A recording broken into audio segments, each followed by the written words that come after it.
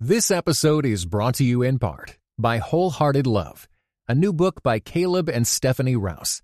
Overcome the barriers that hold you back in your relationships with God and with others, and delight in feeling safe, seen, and loved with Wholehearted Love. For more information, go to Tyndale.com.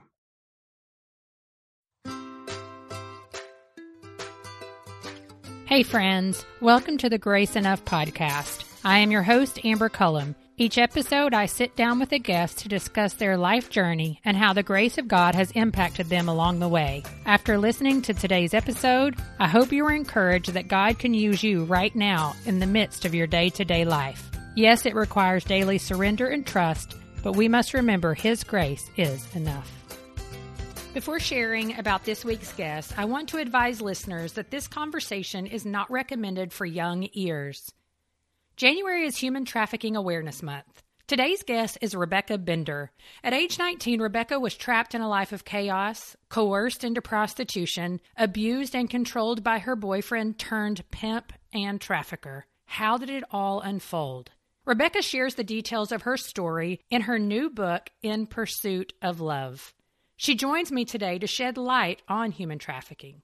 We chat about the various forms exploitation and trafficking can take on, the increased risk for those in vulnerable situations, the necessity of trauma-informed care, God's consistent long-term pursuit of her heart, and some red flags in the life of someone being trafficked.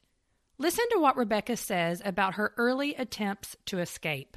People say 6 years is a long time. Why didn't you just run? And my answer is, I did. That's why I'm standing here today. I did run. But, the other thing is, why didn't I run sooner?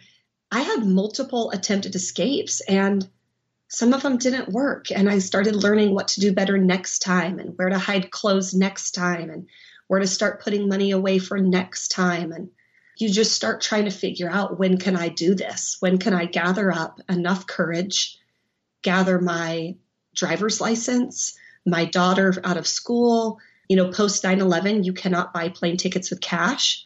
And so your trafficker doesn't really leave you a debit card. And so people forget these things. Rebecca is a survivor leader, an overcomer, a child of the Most High God. I hope after hearing her story today, you're encouraged to pay attention to people in your community who may be experiencing exploitation for labor or sex acts. I hope you will take action where you are able to change our culture. Good evening, Rebecca. Thank you so much for sitting down with me this evening for the Grace Enough podcast. Yes, I'm so excited. Thanks for having me. Absolutely. Go ahead and take a moment. Introduce our listeners to you. Tell us a little bit about what you do and your family. Yeah, well, I'm Rebecca Bender. I am a preacher and an author. My husband and I live in the Pacific Northwest. We have 4 beautiful daughters. One is off at college, and I have what we call 3 littles in the house, 5, 8, and 9. They're all so different. They're all so fun. I love, love, love my life today. I'm so grateful for the life I have today. Lived obviously through a crazy story we're going to get into, but I truly believe that anything the enemy intended for harm, God wants to turn around for His honor and glory. And so I feel really privileged to be walking in that latter part of the verse today. Right. Amen to that. I know. And it is funny when you talk about your kids. I never in a million years, you hear people say, oh, they're all so different. And I'm like, you don't really know that. And then you have kids and you're like, how is it even possible that people who came from the same two human beings can be so different? So different. Yeah. Oh my gosh. It's really fun. It's really fun to kind of figure out what the next, what the next one's going to be like or what they're going to be into. And now I have an adult daughter, and her finding career and purpose is also really fun, watching them really figure out what they're good at and where they shine. It's been cool. Well, and she's a track runner, correct? Well, I guess a runner is track. What year is she? Is she a junior? Yeah, she's a junior. She runs, she's a hurdler. So she's a 100-meter hurdler. That's her marquee event. She also does sprints and relay for UC Berkeley. That is so fun. I bet that is really fun to be able to watch your kids excel at something like that. It's so fun. And we subscribe to Flow Track, which is like the subscription that lets you watch weigh meets if they're, nice. online. So sometimes the kids and my husband and I will gather around the computer and watch her run a race that's far away that we can't fly to. And it's really so cool. fun. Well, as we get going today, you do have just an incredible transformation story. I mean, it's written in your book that is coming out January 28th. And I'm going to have you, share a little bit about that. But I just finished reading it and it really is incredible. Not just the story, but the information about sex trafficking that you share. And so as we get going, if you'll share a little bit of your story with us, just to give people a picture of what we're going to be talking about today. Yes. Well, thanks. Thanks for reading the book. I'm Absolutely. so excited. I'm excited for it to come out. It's been a long time in the making, but I grew up in a normal kind of all-American middle class home, blue collar family, like many people in America. Mm-hmm. I had a great childhood growing up. I can remember walking out to a garden and picking tomatoes off the vine, using a salt shaker and chomping in. Little kid, I remember riding my bike all through kind of our country neighborhood. And I just had a good childhood. My dad worked at the local lumber mill. My mom was a stay-at-home mom. And I was not raised in church. I had a praying grandma. My grandma took me to church and vacation Bible school in the summers.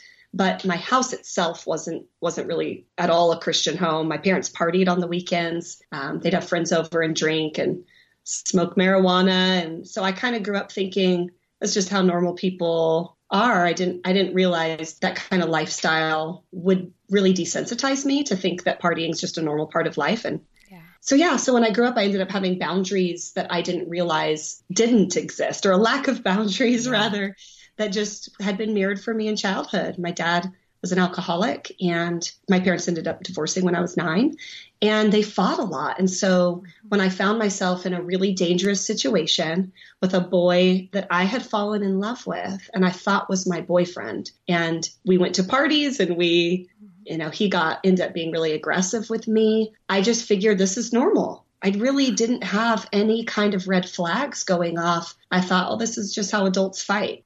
This is just normal. So it's made me as a mother really sensitive to how desensitized kids can be to their upbringing. Like there's nature and nurture. We all know that. But really nature, it also plays a big role in people's decisions as adults. And I think we forget about that sometimes. Yeah. I mean, we really say like it doesn't really matter that much, Yeah, we think, well, we'll learn as we grow up, but we really do what's familiar. And the root word of familiar is family. And so sometimes we can reenact and be desensitized to things that we were exposed to as kids. We just think is normal. Yeah. And they're not normal. Like fighting and seeing your dad throw things against the walls and having, my mom had a boyfriend after the divorce that was violent to her. That's not normal. And so when my quote unquote boyfriend got violent with me, I just thought this is how adults fight. We're in love. Yeah. We're going to get married. How old were you at that point? I was probably 19 by then. I'd met my boyfriend at 18. I got pregnant at 17. I was a good kid in school, got great grades. I was a varsity athlete, honor roll student. I even graduated a year early. I had enough credits to graduate my junior year. I got accepted into Oregon State University, had a dorm room assigned. I was on prom court and harvest ball queen. I was a cheerleader and a goalie at soccer. Like I was just a gregarious, really involved in lots of things kid. I would have never been put in an at-risk youth category. And so I got pregnant after high school and decided to keep my baby and unenroll from the university and go to community college locally with my parents and live with my mom and stepdad. And my friends who had gone off to university, they ended up moving into an apartment out of their dorm room and into an apartment. So I moved up there with my daughter thinking, finally, I'm going to get out of this small town and experience life. By then I turned 18 and I met a guy that had all the answers to all my problems as a young 18-year-old, really single mom, like a teen mom. There's some real vulnerabilities in that I didn't get to unpack a ton in the book. Right. When I got the book contract, we had about 55 to 60,000 words. I turned in 90. They were like, oh, we're going to have to cut some stories. So you're like, no, don't cut the stories. But I love them all. How do you pick? I think there's a lot to say about young girls, especially in 18 to 24, who are raised in a culture where sex sells. and where being your options. I heard a TED talk once that said, right now our culture tells young women that either you're sexy or you're invisible. And that really hit me because I felt like that as a young girl, especially not raised in church. And I kind of, I was gregarious. I was involved as a party girl. Yeah, sure. Let's go after the football game to the bonfire and drink beer. I was just kind of a small town, real involved kid. And I had no boundaries. And my mom had remarried and she was a newlywed by the time I was 15. So she was off with her new husband, traveling a lot. And I'm glad that she had this great relationship, but it left me at 15 really raising myself. Yeah. And so parties were often at my house. And I think culture can really, that had been my upbringing up until getting pregnant. And so then I have all of those same vulnerabilities and same habits, really, same party girl lifestyle, but now I have a baby. Yeah. And I'm 18 and I'm broke. And those are really hard times for young people. And I think there's so many young women across America who are in those same situations. They're on food stamps. They have a baby because of they're on food stamps due to poverty. They're single moms. They're trying to figure out what their next steps are. And they still have a longing to love and be loved. Yeah. And that's a real vulnerability. Well, and along came this boy who, like you said, you thought had all the answers to your problems. And so you guys began dating. What was that relationship like? He swept me off to this world that I had never been exposed to. Again, raised in a real small town. I mean, the town I lived in until I was in the 8th grade had 3,000 people. I mean, you're talking about a real rural farm town. Yes. And then when my mom got another job and moved to the big city, there was 35,000 people. So the big city was 35,000 people for us. Yes. Oh, girl, I grew up in such a small town, so I can totally relate. Yeah. I mean, you're out feeding cows in the morning before school. My lamb I'd have to fill a bottle for my baby sheep. And, this is how I was raised, and riding 4-wheelers and shooting guns. I mean, it's rural. Mudding. I don't know. You all probably didn't have mountains. We would mud. That's what we called it when we went out 4-wheeling. Okay, we just call it 4-wheeling. Mudding. Okay, that's fun. Well, I'm from Oregon. We might have different slang, but we have mountains in Oregon, so we'd go 4-wheeling. Yes. But he lived in Portland, and we had met in Eugene near the U of O campus. He was this very ambitious music executive. He had his own record label. He had all these bands he was managing, supposedly. That was the fraudulent lie as a con artist that he told me. And it wasn't just a lie that he said. We actually went to concerts. We went backstage. He talked to bands as if he was actually their manager. And as a young girl, you don't want to seem like a groupie. You don't want to be... So you try to just play cool, like, oh, I'll be over here with my drink whenever you're done, But I think if I would have been a little bit more astute and a little bit more thoughtful around making sure people are who they say they are, I think I would have probably caught on to some of those conversations. But, I'm an 80s kid. I was taught stranger danger. I wasn't taught how to tell when you're dating a con artist or when you're involved in a group of people that are having very cult-like mentalities. We see this so much right now with young people in school that their groups are starting to, like, all of them bully one kid. I mean, we've seen that on social. How do 6 people beat up one kid and not one of those kids stop and say something? We've seen that. We wonder, how does that happen? Well, groupthink is so real. And I think we need to start talking to our kids more about being careful of your surroundings, being thoughtful around what people are saying. It's not to say kidnapping doesn't happen. It's not to say that we all shouldn't be constantly aware. But trafficking, according to FBI, less than 5% of traffic victims in America are kidnapped. Yeah. Less than 5%. Yeah. The majority of people are trafficked by someone they know and trust or are lured off the internet. So if you really want to keep your kids safe, you need to talk to them about being more alert to the people they're around and teaching them internet safety. Yes. Those are the places to watch for. Well, and so that's exactly what this guy ended up doing. He's taking you to concerts. We know that someone in a vulnerable situation, which in your case was a teen mom, that money talks as well. And so he was able to buy you things and do things for you. And eventually he talked you into going to Vegas. Yeah, he seemed so ambitious and he had such this business savvy and he clearly had money. And so I just thought he was this great businessman. And I really wanted a family for myself, for my daughter, family that little 9-year-old me never got to have. I wanted for my little girl. And so, sure, part of my sight may have been clouded by a real desire, but that doesn't make his deceit and his con okay, just Absolutely because not. I was vulnerable, So he does this reverse psychology on me. And by now my boundaries were already very expanded by this time. I was working at a strip club to make ends meet on weekends. I would go to strip clubs with him and up in Portland as date nights. Like, he continued to also push my boundaries. I think one thing my husband now, he asks me, we were watching Law and Order, and, we've all seen the episode, I'm sure, with Stabler and Benson. It's, SVU, and the guy's talking to a girl in the mall, and the next scene, she's in a mini skirt and fishnets. And my husband says to me, I don't understand how it happened so quickly. I said, well, because it's Law and Order and they have 43 minutes. That's right. In real life, it doesn't happen quickly. It's a gradual expansion. There's no A to Z. It's A to B, the next month B to C, the next month C to D. It's slow. And correct me if I'm wrong, but someone who is a trafficker is definitely watching for someone who already has those boundaries expanded a little bit. Would you say that's true? Absolutely true. My trafficker by the time I was fully eye deep in trafficking, he would take the weekends to go to strip clubs to look for new girls in strip clubs. He's like, if girls are already taken off their clothes for money, I can turn them out for money, which a turnout is a slang word for trafficking a girl. But that would be the slang.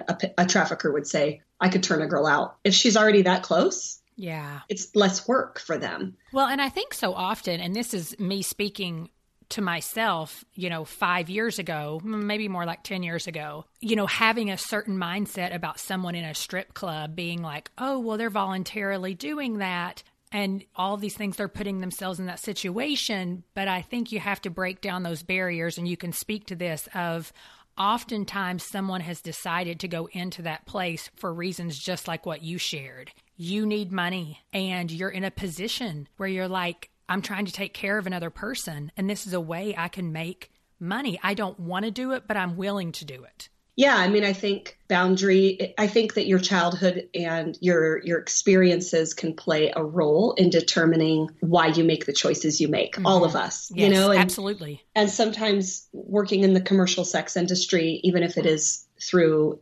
dancing, through stripping, it's a way to make quick money for people that don't have a lot of options and don't have a lot of choices and feel really trapped and might not be able to wait 2 weeks to pay the rent or to buy food, and you can have cash that same night. And so it can be a real lure for people. I think the other thing that's important to remember, though, is even within strip clubs, women are being trafficked. Yes. A strip club is a great place for traffickers to relocate to a new city. And that's a great place to start your victims, to get clients that are buying lap dances from you, and then try to make them your regulars. And you move out of the strip club, and you then become being trafficked through those regulars. And that happened to me all the time. Wow. So it looks like I'm a dancer, but I'm being trafficked. My trafficker is requiring that I attend that one. There's other girls in that room that are also probably being trafficked through the same stable. So they're watching you. They'll be rewarded if they tell on you for breaking rules. So you're constantly being watched. And it's not just by the trafficker, it's by the other victims in the home as well. Yeah. Well, and tell everybody what the definition stable. What is a stable? A stable is the home that the trafficker has multiple victims. Sometimes they don't always live in the same actual home. It's like you can imagine someone who has a stable of horses, right? A trafficker has a stable of women.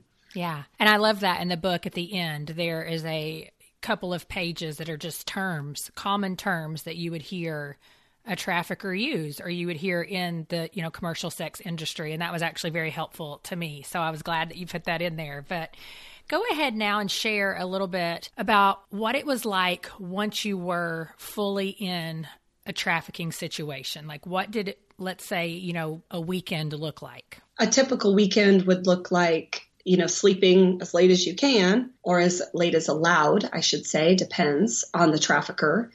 For me, what it would look like would be you'd get up, you'd clean the house, you'd go to the grocery store, you'd make food for your kids or the other children in the home. If there's other women with other children, if it's a school day, you might the kids are probably already at school somehow, whether another victim had to wake up early or the trafficker took them or they went and caught a bus. You'd pick your kids up from school. You'd run errands for your trafficker. You'd go launder a lot of his money so that his hands never get dirty. So it's you walking to Western Union on video. It's you showing your ID to send money around the country or to pay his bills, which is what got some of the women in the home that I was in a lot of trouble because he refused to put his fingerprints on anything. And then by dinner time, you're making dinner for everybody. At least that was my situation. And by sundown, you're to hit the street. Yeah. You're getting dressed up. You're putting up ads online on a variety of escort service websites, advertising an hour of your time. You're calling on it escort services, and then you're walking the track. You're loitering in casinos. You're to stay out until the sun comes up. That's the rule. That was the rule in our home. And if you broke that rule, you'd be severely beaten. You'd be beaten to the point of hospitalization. I ended up, one story I didn't get to put in the book. I can remember one day I actually collapsed in the Hard Rock Casino. My vision just started like tunnel vision, and then it just went out, like just went black. I couldn't see anything. I thought I'd gone blind, and I started screaming for help and like walking to the side of the wall. I remember putting my hand on the wall and just like asking for help, but it's so loud in a Las Vegas casino. No one's really... Finally, I heard a man say, "Ma'am, do you need some help?" And I said, "Yes, can you walk me to the bathroom, please?" And I went to the bathroom. I started throwing up. I still couldn't see. I ended up calling my trafficker. My sight came to a little while later. I think I splashed water on my face from the toilet, which is quite embarrassing to admit. And then I called my trafficker and said, "I'm really sick. Something's wrong." And he just was like, "Deal with it. You better get my money. You are not to come home. You are to get money." Threatened. He would say swing and hangers and hang the phone up on me, which I knew from previous threats meant he would take my daughter and all of our things, and I would come home to nothing but an empty closet and hangers swinging. And so he would just say swing and hangers and hang the phone up on me. Oh my gosh. So it's living in the constant state of fear. The prolonged mental health of living in a long-term state of fear is really quite disturbing. And we see similar cases of PTSD from combat veterans because every day you don't know if you're going to die. Yeah. You literally don't know if the door you're knocking on or the car you're getting into is a buyer that's going to strangle you to death. If it's the next Green River Killer, you don't know. You don't know if they're going to be violent, if they're going to hold you at knife point for hours. And if you come home and it's not enough money, then you'll have all that happen by your trafficker. And so the mental health, I mean, I try to detail in the book as best as I can. It's hard to write some of this stuff, but... Well, yeah, I can even tell just by the emotion on your face as you tell it. Yeah, it's hard to describe. It felt like my sanity was slipping away from me. Yeah. Like I started feeling like I was going crazy, and I didn't know how to like pull myself together enough to just like let the dust settle, because the dust never settled. And it was like, I just need a minute to think, but the minute never came. And so you start to feel your sanity like slipping away. And I started thinking people were following me. I started checking my glove box and my mirrors for cameras. Like I literally became, and I wasn't on drugs. Yeah. Just from the mental health of constant abuse, physical abuse, and the constant state of fear. Yeah. And then started to make me feel crazy. I mean, I remember in the book you saying like you just got so little sleep. Yeah, lack of sleep, lack of food. With the Hard Rock situation, I ended up actually being taken to the emergency room. I don't remember if I drove or if an ambulance got me. I can't actually remember, but I remember being in the hospital and my trafficker showing up and not happy that I was there. And the doctor diagnosed me with dehydration and overexhaustion from no sleep and no water. And my medical report literally says, I was able to get my medical report recently. I put in a request for it. And it says, 26-year-old female appears alert and in no distress. Husband is here to get her. They don't have time to wait for results. Oh, my gosh. I was just shocked reading that medical health report. Like, alert and in no distress? Wow. Husband is here to get her? Like, I'm not even married. We don't have the same last name. He's 20 years my senior. Wake up. Wow. ER, wake up, you know? And I mean, you obviously were in some visible distress. I had gotten down to almost 95 pounds, probably 195 pounds due to just stress. I was not on drugs at all. My hair was falling out in clumps from the stress. I'd get in the shower and just clumps and clumps of hair would fall out. I thought, I'm going to die. Like, I'm going to die doing this. I have to get out. And people say 6 years is a long time. Why didn't you just run? And my answer is, I did. That's why I'm standing here today. Yeah. I did run. But, the other thing is, why didn't I run sooner? I had multiple attempted escapes, and some of them didn't work. And I started learning what to do better next time, and where to hide clothes next time, and where to start putting money away for next time. And you just start trying to figure out, when can I do this? When can I gather up enough courage, gather my driver's license, my daughter out of school? Post 9/11, you cannot buy plane tickets with cash. And so your trafficker doesn't really leave you a debit card. Right. And so people forget these things. They forget that you can't actually just run to an airport with no ID and no debit card or credit card and jump on a flight. It no longer works like that. So what do you do? What do you do if he has your ID?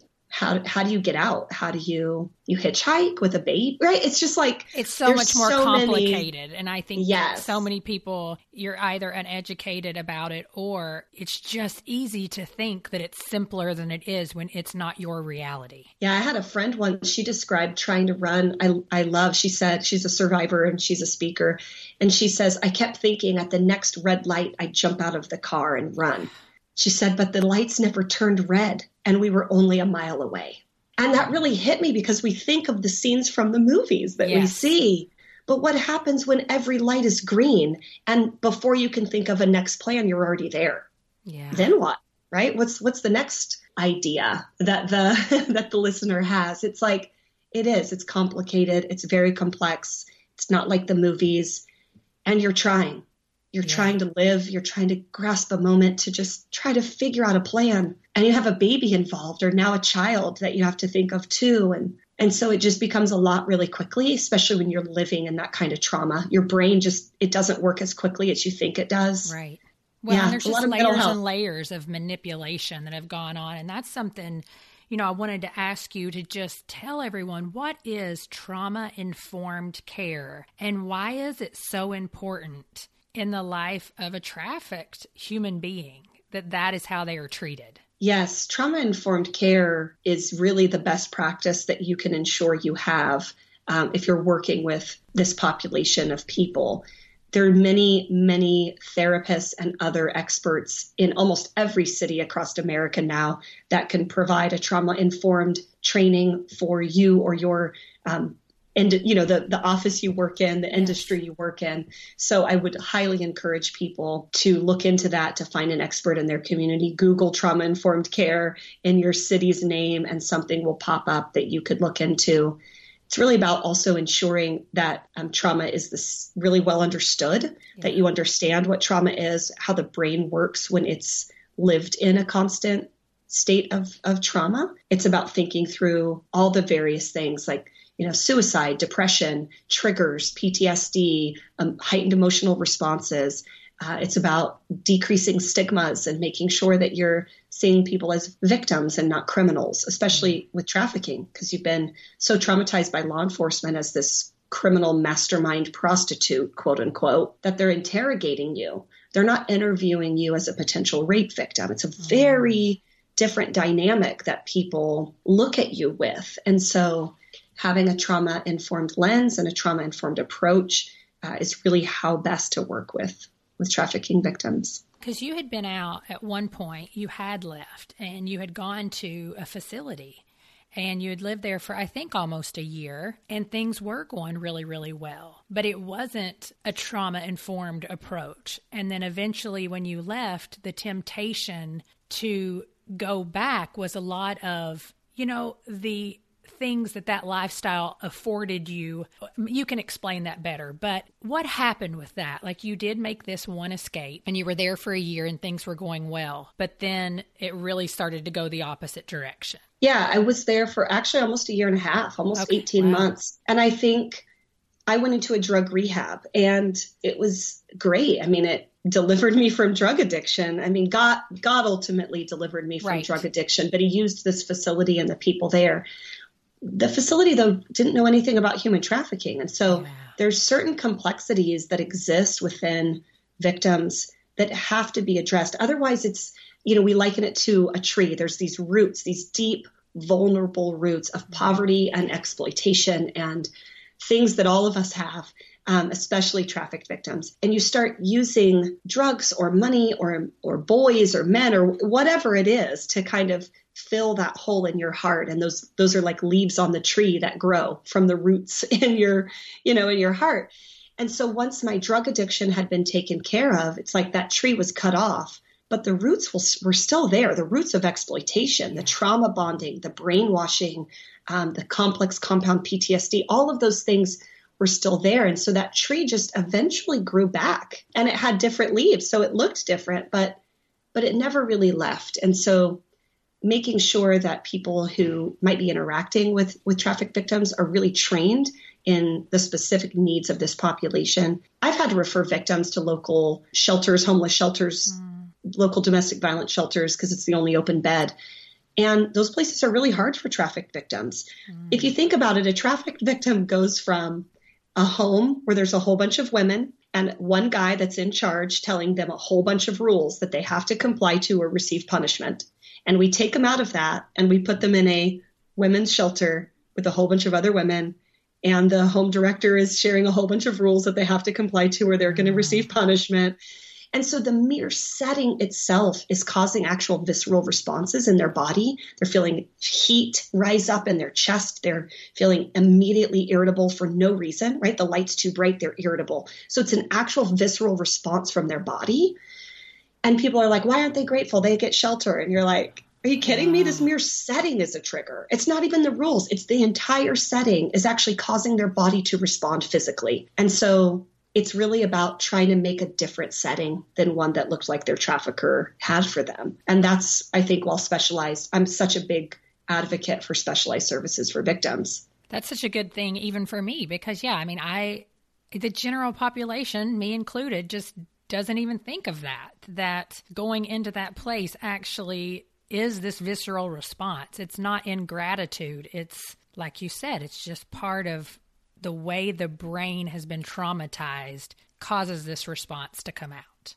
Yeah, you'll get migraines, you'll get people that are irritable, angry. Literally, they'll feel sick to their stomach. They'll have a panic attack, an anxiety attack, actual physical response to a setting that feels so familiar to a trauma, to their trauma. Some things we recommend for people that work in those systems that aren't necessarily a trafficking facility, but it might be a DV shelter or a homeless shelter, is to talk about the why behind the rule before you tell the rule, right? Mm-hmm. So instead of saying you have to be in by 9:00, you say, hey, we want to make sure that everyone in the home is safe and we need to get our door locked and we only have one staff member to do that. And so because of that, we have this rule that everyone just has to be in by 9. And so if you come in with the why before the rule, it lets someone process, like, they're not trying to control me. Right. They're not trying to tell me what to do. There's a real actual normal reasoning behind having, this specific rule. And if people can get a lot better at doing that, even if it's with just the trafficked person, like pulling them aside and going, hey, I just wanted to let you know real quick, here's the why behind this rule. Let me know if you have questions. Like, that in itself will decrease, so to speak, the anxiety. Yeah. Well, tell everyone, what are some red flags of a trafficker or just, this man that basically wooed you in? What were some of those red flags now that you can just probably identify from a mile away? Well, we have in the back of the books a lot of resources. We have that human trafficking lingo sheet like you shared. We also have a sheet called Power of Coercion, 40 coercive tactics that traffickers use on their victims. And then we also have this red flag resource in the back. Are you or someone you know dating a trafficker? Mm-hmm. And I would love to just, give a disclaimer that not all trafficking looks the same. Absolutely. There's 25 different types of exploitation that exist in America alone, whether it's illicit massage parlors, cantinas, online ads, street prostitution. There's all different types. And so familial trafficking, gang trafficking, there's all different. There's literally 25 types. You can type in typology report, human trafficking, and the report will pop right up. You can read all about the different 25 types. But for my trafficking, I experienced pimp-controlled domestic exploitation. And so that's where a lot of my resources are rooted from. And I would say that it's probably a big portion of trafficking. I mean, there's not a ton of studies out there, but so some red flags that happen for me would be a trafficker that's 5 years older or more between him and the victim, makes frequent trips out of town, doesn't have a job that one can actually visit, but clearly enough money to cover bills or live even in an excessive means. If someone is living at 29 years old with a very expensive car and very high-end clothes, but no one actually knows where their job is. There's not even an office where you carry a filing cabinet, like nothing. Right. That should be a red flag. And we're not saying that one of these things on their own means that someone's a trafficker, but usually we say if you can circle 3 or more on the list at the back of the book, then that should be someone you just look into a little bit further. Right. Just do a little digging, ask around, get on the internet. Although it has its flaws, you can do a lot of digging these days. And so look around, Google the business they say they have, look at the online registry at the state where they said their business is registered at, verify, do a little bit of investigating. And one of the things, I have little girls now, and one of the things that we do is we talk about the movie Frozen and how Hans pretended to be someone he wasn't in order to fast track a relationship with Anna to get the kingdom. So not everybody who pretends to be your friend is actually who they say they are. And any attempt to fast track a relationship is a huge red flag. And so there's ways that you can talk to kids about this in a safe way without, that's age appropriate. Right. Yeah, that's a really good one because, that's straight manipulation. Hans was bad. He was trying to get the kingdom. Well, in chapter 16, I do want to read this part from the book, and then just because you wrote in it the legal definition of sex trafficking, and then how you began to ask yourself, working through that definition, did my trafficker do these things to me?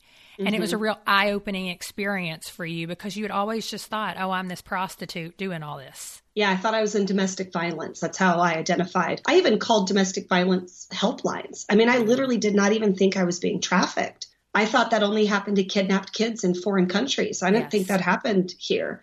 Survivors, we grew up in the same community as everyone else, right? We watch the same movies. We have the same exact stereotypes and myths that you do. And so when our situation isn't mirroring those myths, we think, well, we must not be being trafficked. We go into that self-blame, that self-victim blame. Oh, I made a bad decision. Oh, I shouldn't have gotten in the car. I shouldn't have got on the plane, Yeah. Well, the legal definition of sex trafficking is the recruiting, harboring, transporting, provision, obtaining, patronizing, or soliciting of a person for the purposes of a commercial sex act, in which the commercial sex act is induced by force, fraud, or coercion, or in which the person induced to perform such an act has not attained 18 years of age. So share with us how, or that time in your life, when you began to really walk through that and ask yourself, did my trafficker do X? Did my trafficker do Y? And how your eyes just really became opened. Yeah. Thanks for bringing this up because I think it's so crucial. This is something we do when we train law enforcement. Most victims are not going to have the know-all, the wherewithal to say, you're right, sir. Due to the trauma-informed vulnerabilities in my youth, I see some fraudulent pretenses at point of recruit, right? They don't talk like that. People don't talk like that. And so if you can just get a survivor to tell their story, how'd you meet him? How did you guys get to this city? How did you know what going rate was for X, Y, and Z in this sex industry in this town? Because every town has a different rate. How'd you know what the rate was? How'd you know what the websites were that were popular for this? How did you learn? If you just start having them share their story, a trained a healthy adult, healthy, I'm going to put in air quotes here, but right. A trained adult a trained professional should be able to say, wow, I think I see some force, fraud, or coercion at point of recruitment and at point of destination, which is showing harboring, transporting, who paid for the hotel room? Where did you guys live? Who paid for the rent? Those sort of inquiries paint this very different picture that you start realizing if someone used fraud at point of recruitment and then coercion at point of destination, That's human trafficking into a commercial sex act. Right. And we're not just talking about an entire relationship. When we prosecute cases, we're looking at every single cell of that woman throughout a night. So if she was sold 7 times, that's 7 points of fraud or coercion or force at point of recruitment, right? And 7 times of force, fraud, or coercion at point of destination. So what did he do to tell you to get in the car when he wanted to take you to the Motel 6 to sell you for an hour? What did he say? He said, if I didn't go, he'd beat my kids. Has he beaten your kids before? Yeah, he did 6 months in prison for beating my child. Okay, so this isn't just a coercive threat, which is still illegal. This is an actual force. So you got in the car because you were afraid for your children? Yes. Okay, then where did he take you? He took me to a Motel 6. What did he do there? He told me if I didn't go inside and get the money, my kids wouldn't be able to eat or I'd be slapped upside the head. She goes in to the appointment, quote unquote. She comes out. He takes every dollar of hers. So he's profiting and procuring off of someone else's exploitation. This is all human trafficking. Or even if you take out the force, which some people can understand, what if the next day, so he's done all that to her, he's been forceful, he's been coercive, he's been threatening. What if the next day he brings her roses and he real sweetly touches her hair and says, like any power and control of domestic violence will any of us have seen, and if you ever, he says, I'm really sorry that happened yesterday. I don't want that to happen again. I really love you. Can you please just do this one more time for me tonight? We really need to get out of this city and we've ran out of money. We've ran out of money. We have no gas. We have no food. Everything becomes about this like family unit, and they put the responsibility part on the victim. And so then she's like, I really do want it to go back to how it used to be. Part of you still really loves them. It's the same thing we see in domestic violence relationships. And so she gets back in the car and they go back to the Motel 6 and he woos her and he uses fraud. Yes. The hope of a dangling carrot, the carrot of hope dangling in front of her face. That really is not true. Right. And so, there's both of these. And so the victim is experiencing nights of fraudulent hopefulness. Hope leads to eternal misery. And then there's nights of extreme force and coercion. And so you live in this constant state of confusion of like, I love him, but why does he hurt me? And once we got out of town, it didn't stop though. And so it's even like, he's not saying, hey, we're going to go do this forever. Are you in? Like, that's never what traffickers say. Right. They're like, hey, we're going to do this for like 4 days and then we're going to get out of town and everything will go back. So you do your 4 days and then they go, you know what, the car, we need to get a new car, the carburetor, the air, whatever. We're going to do it another couple days, and so it's just this constant cycle that you're on this hamster wheel. And when it starts to hit you, there's no end to this. That's when I think you see a lot of victims start trying to run. Yeah. And then things get even more scary for them. That's when you start to see people's first runs, is when it starts to hit them. Oh, this actually isn't going to end. Wow, you've been tricking me. Or when it gets really bad, when you've had a violent night, a violent buyer, girls are like, this is not what you told me would happen. I'm out. I don't want to do this. I don't want to die. I have kids. This is too scary. And that's when the trafficker's like, I'm not losing a product. Yes. This is to them a business. I'm going to quote something else, which you say, my transformation didn't happen overnight. It required making daily choices toward God, His Word, and His truth. It was hard and scary, and it went against what my earthly, fleshly self constantly craved. Choosing life and life more abundantly required dying to self, and that took far longer than the counterfeit version of life the old me kept falling for. I mean, God patiently pursued you for years. Mm-hmm. And doesn't He do that? Doesn't He just woo us back time and time again? Share with our listeners a little bit about your faith journey. Yeah. I mean, God is just so good. And so many times that He tapped on my shoulder throughout my time in sin. I feel like Psalms 40 just completely wraps up. He took me out of the pit of hell, out of the miry pit, out of the clutches of Satan, put my feet upon a rock and steadied me as I walked along. Praise be to our God. Many will turn and see and rejoice. I'm going off my head here, so I'm probably getting some of that scripture wrong, but He just really took me literally out of the clutches of Satan, out of the worst pit that I didn't even know existed in our country, the worst amount of just debauchery and horribleness, and steadied me as I walked along. And the Lord showed me a while back, and I share this often. It's like when my little girls all started walking in their toddler years, they'd take a couple steps wobbly and then they'd fall down. And those of us that obviously love our kids, we cheer them on. We get excited. We start clapping. We're like, yes, we're celebrating their progress. And we take out cameras. We try to capture it on video and camera, and we want to share it with our other people in their lives. We want to share their progress. And so the Lord showed me that when he steadied me along, when I would slip and fall, we would never say as earthly parents, oh, you stupid 1-year-old, why can't you walk sooner? We don't do that. We get excited and we celebrate. And the Lord showed me that's what he did with me. Every time I would fall down, every time I'd respond rudely, anytime my anger would get the best of me, or I'd lie to someone, the Lord would say, I'm so proud of you for recognizing your progress. Like a year ago, you would have even been convicted over that. Wow, yeah. He gets out his camera, he captures the moment, and he's cheering us on. He's not punishing us or mad at us. He's so proud of the progress you're making as he's steadying you as you walk along. And that's just what it's been like for me still, right? I mean, I still fall short. Oh, yes. I was in the bank the other day. This lady deposited my check into the wrong account, didn't even catch it. I drove off. I noticed, hey, this is a big check. It was like a grant, a big check for a nonprofit. I went back and said, hey, you deposited this in the wrong thing. She just kind of flippantly was like, oh, well, mistakes happen. I'm like, no.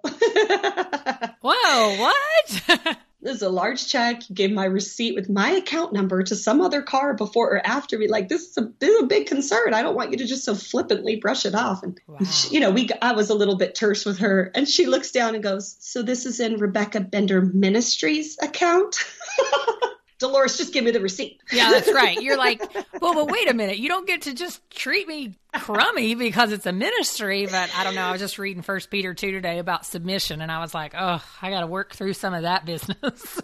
Submit right? even under unjust suffering. I'm like, Yeah, how much suffering? That's right. What exactly does that mean? Because Jesus was also telling the Pharisees to cut that stuff out. So yeah, when do I get to be Jesus turning the tables over? That's right. That's right.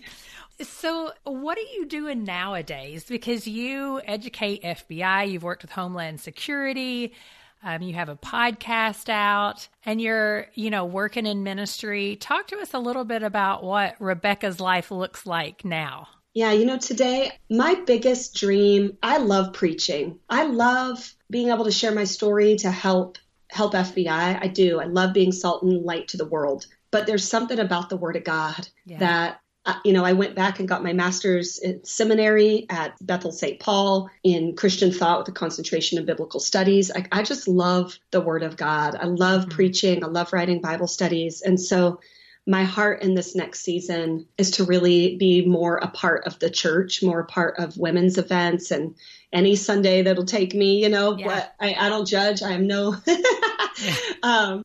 So I just really love the Word, and that's what my next season I know is gonna entail, and God has already started to do some things, so I'm excited. That's awesome. Well, and the book that's coming out is called In Pursuit of Love, and you guys can pre-order it now. And I would certainly, encourage you to do that. And so we, Rebecca, end our show. Since we've been chatting for quite a while, I'm just going to ask you the question about grandkids. If you had the opportunity to give your great-grandkids some wisdom, what's something that you would like to share with them? Oh, wow. That is a really good question. One little other plug I'll give right now we're doing pre-orders. Like you said, you can pre-order the book. We have an incredible bonus for people that pre-order the book. It's called Find Your Lane. It's a free e-course. It's videos, downloads, and a fun interactive quiz that helps people identify their place in the human trafficking movement. So Find Your Lane. Human trafficking is such a big, ambiguous term that people can feel overwhelmed. It breaks it down into 9 easy to understand bite-sized chunks. You take a little personality quiz, and it points you to some great resources in each of those lanes that would help you get started in fighting human trafficking. So it's faith-based. It's for churches, advocates, missionaries. You feel called to fight trafficking. That's the place you want to get started. So shameless plug for Find Your Lane bundle because it's really great. No, that's great because I didn't know that part. It just came out like today. Just before we jumped on, I got an email that it was ready. So I'm like, that's yay! awesome. That's exciting. Yeah, it's really cool. Grandkids, man. I would say recently I was in New York heading to an event. I was in an Uber and I was at a stoplight and I saw this grand opening of a shop on the corner. It was all these bright colors, streamers coming out and loud music and a lot of people. And of course, you turned to look like, oh, what's going on there? And it was the grand opening of an adult toy store. Ugh. And it hit me that I was like, wow, this is really just out in the open, completely normalizing real hypersexuality. But the thing that really got me was as I was watching this store, this couple walked by with a 5-year-old little boy, and they were holding each of his hand, like mom and dad swing their kids. Yes. And the little boy turned to look right in the window at all the toys right easily on display. And I thought, what is happening to our 5-year-old little boys and girls that are growing up in a culture that is so desensitized, like just casual sex? It's no wonder we're having rates of sex addicts and porn addiction for men and women. I'm not singling out men at all. Men and women. Women are heightened rates of sex addiction, affairs, and pornography more than ever before. What are we doing? What are we doing to desensitize a culture about casual commercial sex, of any form?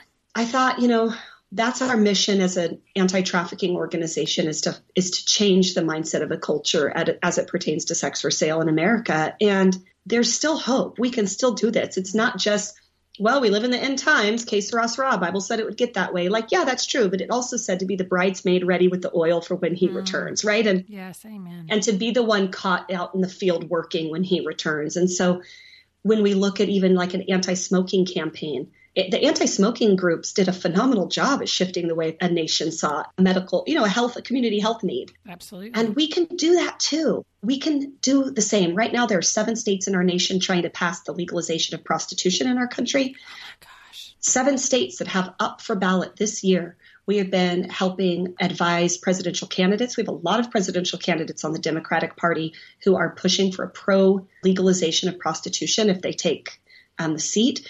We are living in a time where we have to rise up. Our communities cannot exist where there's brothels next door and illicit massage parlors next door to your home. It's going to become very dangerous because this isn't just an isolated crime where vulnerable people are being trafficked, although it is, but it's also going to bring in gangs and drugs and robbery and theft and organized crime. And this is a community health crisis.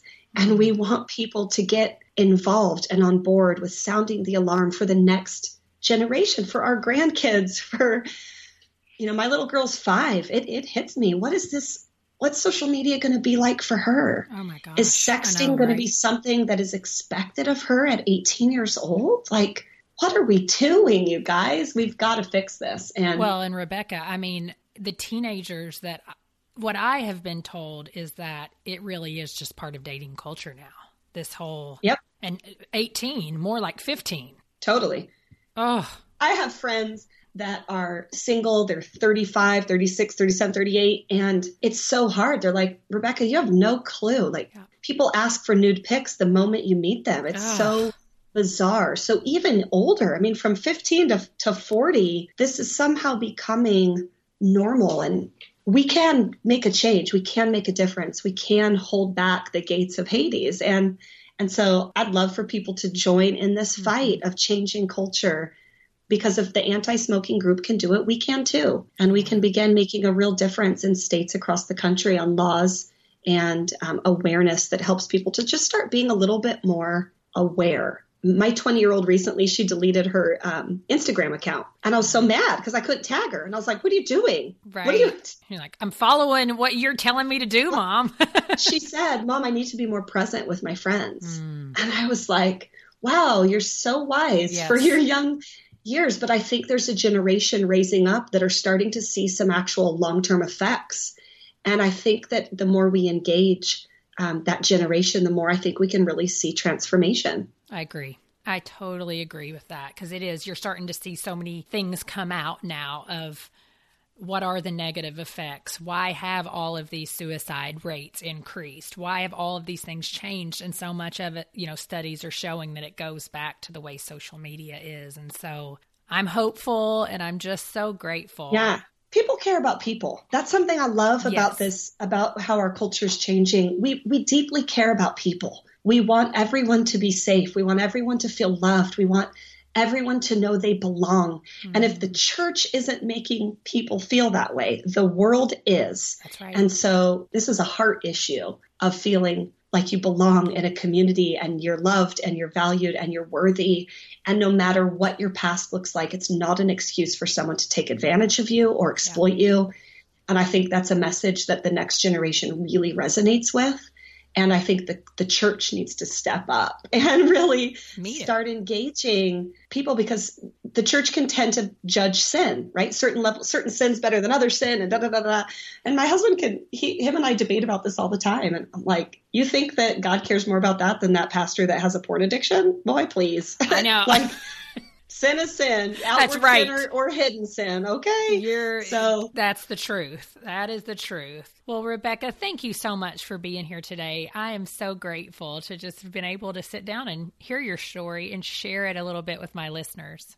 Thank you so much for having me. It was so fun. And thanks for asking all the tough questions. Absolutely. Thank you for listening to today's episode. Resources, links, and quotes from today's conversation can be found at graceenoughpodcast.com under the Show Notes tab. If you are enjoying the show, I would like to ask you a few favors. Number 1, make sure you are subscribed to the podcast. You can head over to Apple Podcasts, Stitcher, Spotify, Google Play, and iHeartRadio. Clicking that subscribe button helps to make sure you never miss a new episode of the podcast. Number 2, if you enjoy the show, would you take a moment to leave a review on iTunes? Those reviews help me to know how the show is impacting you. And number 3, the best way to grow is for people like you to share it with your friends. Will you share your favorite Grace Enough podcast episode via text, email, or social media? Again, I'm so grateful for each one of you who listen week in and week out. Thank you for listening to the Grace Enough podcast. Tune in next time. This episode was brought to you in part by the Lord of Spirits podcast. Many Christians yearn to break free of the influence of secular materialism and to understand the union of the seen and unseen worlds as made by God. What is the spiritual world like? Tune in wherever you get your podcasts.